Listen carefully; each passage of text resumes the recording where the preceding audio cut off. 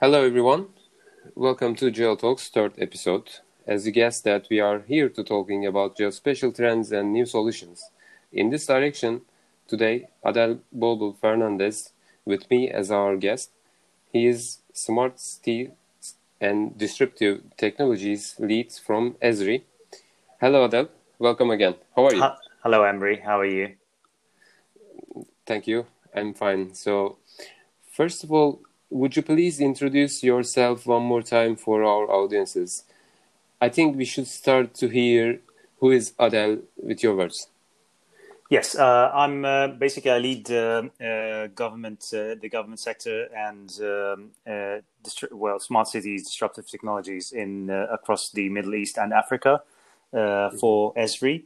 We are obviously I don't know if many of the listeners know a lot about Esri, but basically we have around 100 different offices around the world.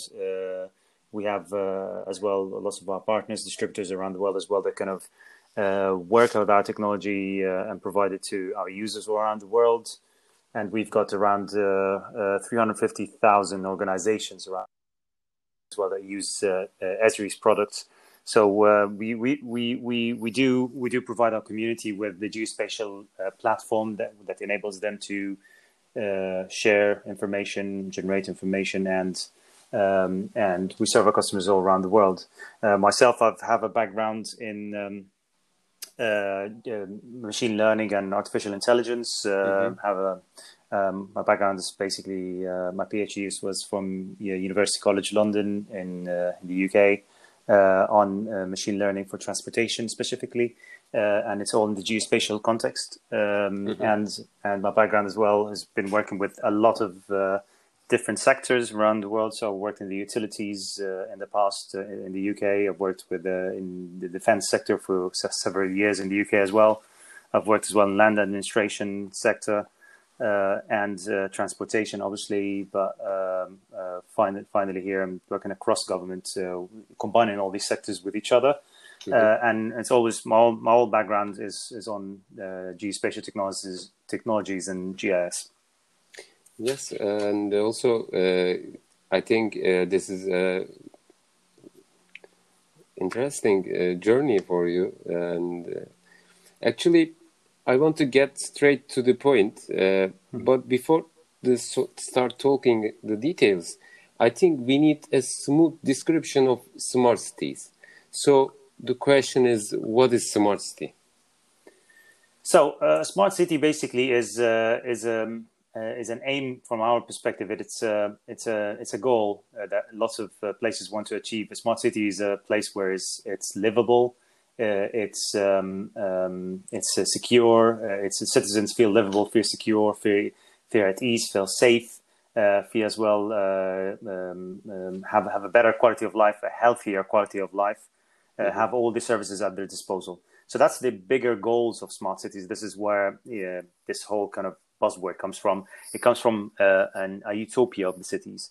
Now, obviously, a utopia, by definition, is not something that we could 100% achieve. But what we aim to do is to kind of address these using today's digital technologies. So how we do that from a geospatial perspective is we try to turn these big dreams, say blue sky dreams, into reality, into tangible, measurable things. And how we do that is we turn these into KPIs or key performance indicators, things that allow us within cities observe specific numbers that reflect whether we are being safer, we're being more commutable, we're having more livability, as in having more green spaces, having better urban planning, having better transportation links, and therefore enhancing the citizens' lives, having things such as clean water, having things such as renewable energy and sustainability in order to make the city, again, more livable and safer for children to grow up.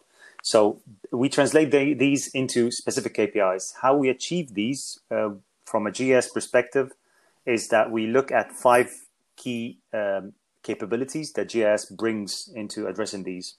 If you allow me, these 5 are first one is planning and design. So trying to optimize things through planning and applying geodesign and leveraging all the the BIM GIS integration workflows. I saw the some description from Esri. Esri would rather to use smart communities. And what is the difference between smart cities and communities? Would you explain? Yeah, so the sense of community is basically in how we see it is out of the 5 GIS capabilities that I was just mentioning. I mean, actually, the 5th one is more focused on the community engagement aspect. So by community, we mean is when people have communal interests or communal form of coming together as a society. Now, a city is a city. A city is it's a physical place. What makes a city is all the components that go into it, like roads, people, cultures that go into it, the retail life, the roads, and so forth. With a community, that's essence transforming a city from just a physical place to a societal aspect. And a community here is that is what makes it what through technologies or through geospatial technologies from our perspective, what we aim usually to do is engage these people into the same information that everyone is sharing. So today, for example, with the COVID situation, lots of people came together. Lots of people started watching the same parts of the news every single day. People had messages on TVs all around the world, not just in one country. Mm-hmm. That kind of brought very much together the sense of community, the sense of people being communal with each other. Geospatial perspective, from what we do is we provide things such as a GIS hub that enables a lot of applications to be created online, to communicate to people in a very user-friendly manner. These are where your roads are clean. These are where your roads are maintained, for example. These are where we lose a lot of energy from our houses and therefore stop using air conditioning, for example, or have installed solar panels. Mm-hmm. So these kind of aspects that brings the community together, transform all the silos we had in the past between government not being able to communicate things to people, and that disconnect between both sides is now we're trying to enforce that to be into communication. Governments listening more to people's feedback via all these applications that we generate, but mm-hmm. vice versa as well. People listening to the government and understanding all the messages rather than just reading the newspaper. You're seeing it online, usually coming up on the phone via all these applications that show them exactly what the status in their small city or community live in. Yeah, when we say that this smart communities, it will look more difficult and more complicated with humans and governments, and we have more dynamics, and sure one day will be communicate each others, but of course we are on the road, I think. So I know this is a long journey, and some of countries overcome the difficulties, but also many of them in the queue at bumpy ride, we can say. Also, I realize that it has many dynamics and complicated, but I'm sure that you can give some quick tips on the basis of your experiences. I know that to say something directly, it will be hard for you, but I'm sure there is some quick tips at this time. Yeah. So there are several challenges basically in this whole journey to transform to smart cities or smart communities in that respect. But as part of that, it's the major thing, or the biggest thing that we usually find impeding this progress is basically the silos by which these different organizations or ministries or government authorities have mm-hmm. between each other. So the problem, this is a major thing. So again, one of the key pillars that was mentioned, the 5 key pillars. I mean, one of them was the system of engagement. So engaging all different authorities with each other. Having the Ministry of Transportation or the Transport Authority, for example, communicate information to the housing authority, the housing authority having communicated information to the police authority and so forth. Having all this combined sharing of different types of information brings the whole idea of design, the whole idea of planning way better than how we initially had it. So you've drawn an example on Dubai, for example. So with Dubai, what we've done is we initially used to work like years in the past before the big hype of Dubai. We used to work with every government entity on its own, and we realized soon that this was an issue. The same in lots of cities around the world, by the way. So what we've done then is we thought like we spoke to an entity that was willing to take the lead to change things, and that was at the time was Smart Dubai. It was an authority that kind of was willing to have a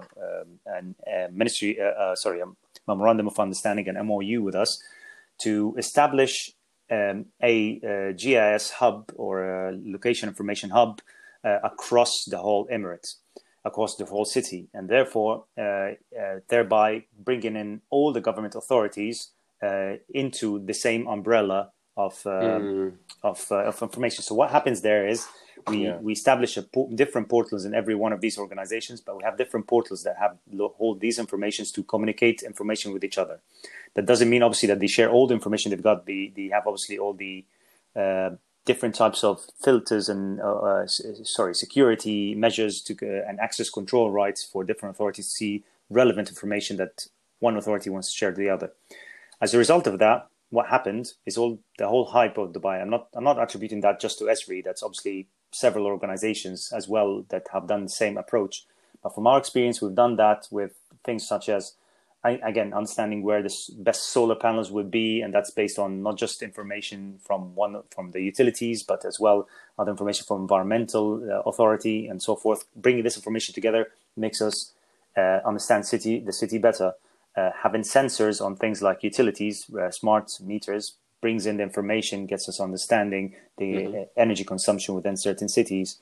Working with telecoperators, for example, the big telecoperators in the country and other places in the world, we understand the migration patterns of people in their patterns in the day versus night,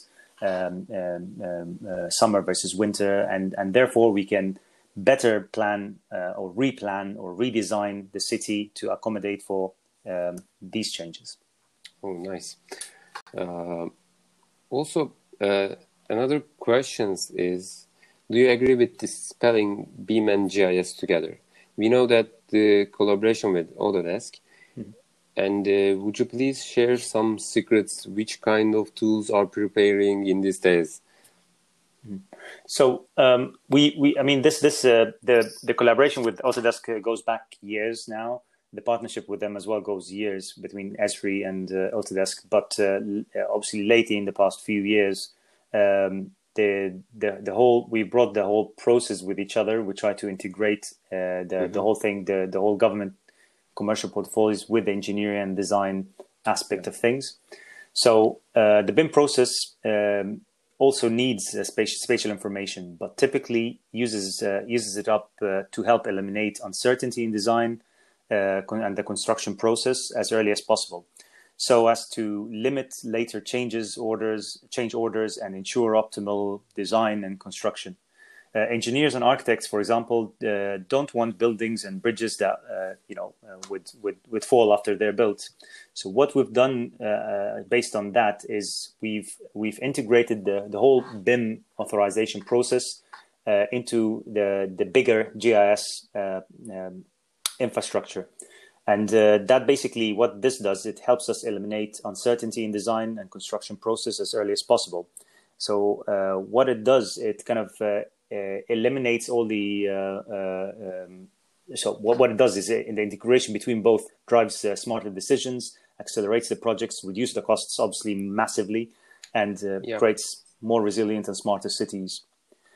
The idea, here was one last thing I want to say is that the idea here is that when you design on a BIM, when companies, developers design on a BIM, what they do is they submit their designs, and automatically when they open it and it's transformed into a GIS, you can understand things such as building permits, understanding how far your windows are and accessibility windows are to the adjacent property, the heights of the buildings and so forth, based on the planning zones and so forth. And you spoke about the tools as well. So there are lots of connectors that we've created over time. So things like Autodesk Civil 3D has been connected, for example, with ArcGIS Online, our product ArcGIS Online. Autodesk Infra works as well with ArcGIS Online and ArcGIS Enterprise. All the Revit files could be, there's a whole ETL extract, transform and on ArcGIS Pro connector that connects to, again, the ArcGIS Enterprise and ArcGIS Online infrastructure. And specifically speaking about the BIM, Autodesk BIM 360 and Autodesk Civil GAT 3D, there's also a read-in ArcGIS Pro or ArcGIS Desktop, which is Esri's ArcGIS desktop product, communicates with Autodesk BIM 360 and reads everything into it automatically. So you can see all this information in one application in either side, either Autodesk side or Esri side. You know, I'm also an engineer, my background, and there is a big problem to see that some information together and using just one application. And also, I experienced the InfraWorks from Autodesk, and with your tools also, it comes really feeling good. I hope this collaboration will get more benefits to engineering. Yes, that's what we hope for as well. Yeah. Also, what is next for Esri? Is there any new strategies after the pandemic, such as health sector? Of course, you're doing something about healthy. I know that, but we can repeat again for our audiences. Also, I want to know that how was changed the customer expectation during at this time. Yeah, big topic. Yes, because I left the last one. Yeah. So precisely. I mean, there are several aspects here. So there's the first aspect is actually the health aspect. I'll tell you what I'm going to probably shed some light on. So first aspect probably we're going to talk about is health applications and how what kind of software or what kind of capabilities were brought to health organizations to work with. I'll talk about return to business as well and how organizations have been using us to return to business. And then a third topic, or last one I'm going to talk about probably quickly, is how do we, understand in a city space, how to understand the movement and movement analytics of people and where people go and how people interact and social distancing aspects and so forth. Yeah. So the first aspect, again, quickly shed light on, is basically all the aspects to do with the actual monitoring. I don't know if you've probably seen on the news, there's a lot of good work that we've done with John Hopkins University. They've created a lot of analytics. I know, and everybody used this. Yeah. I want to hear that how many times and how many users use it.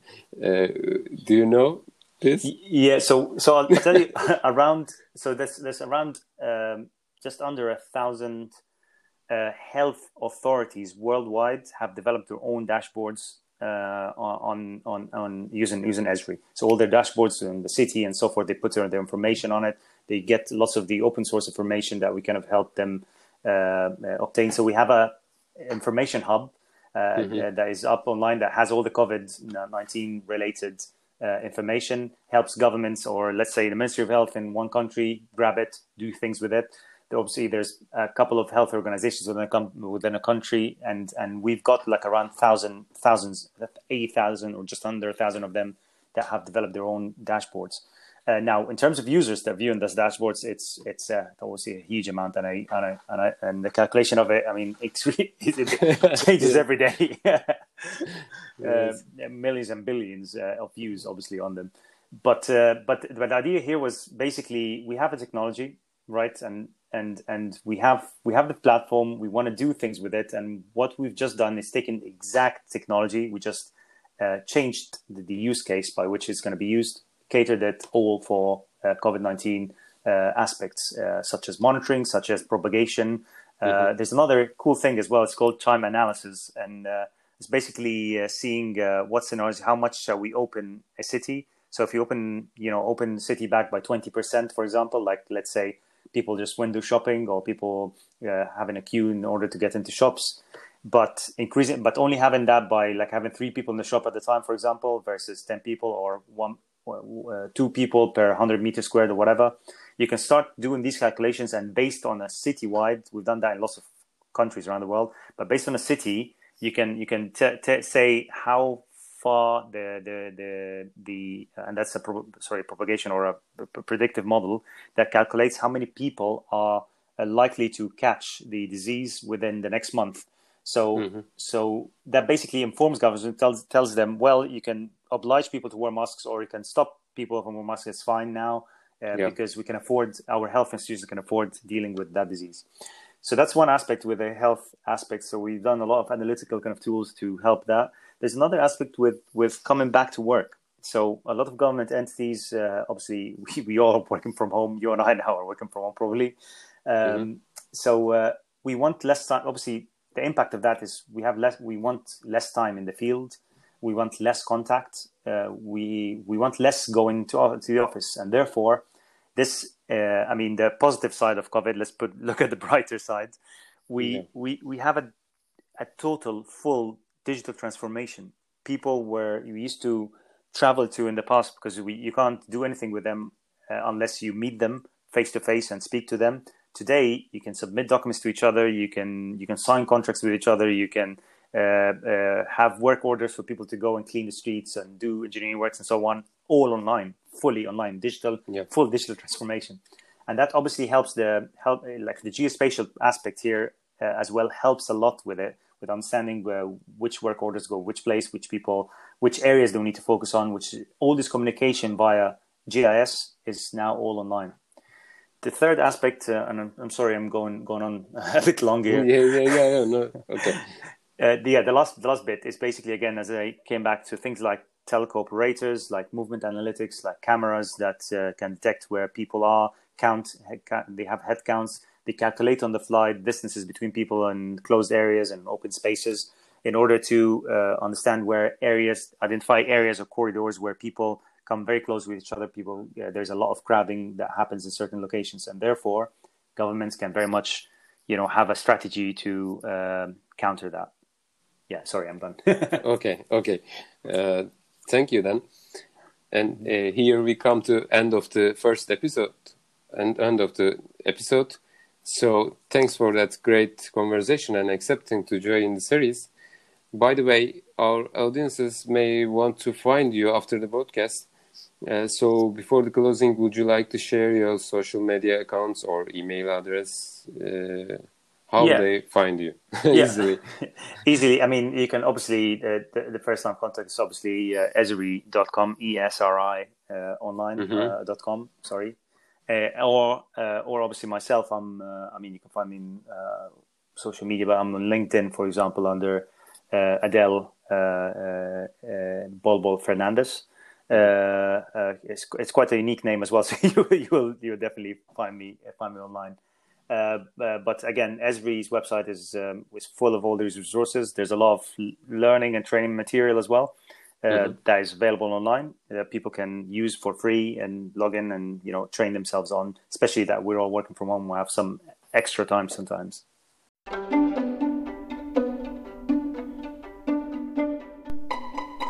Thanks for tuning in.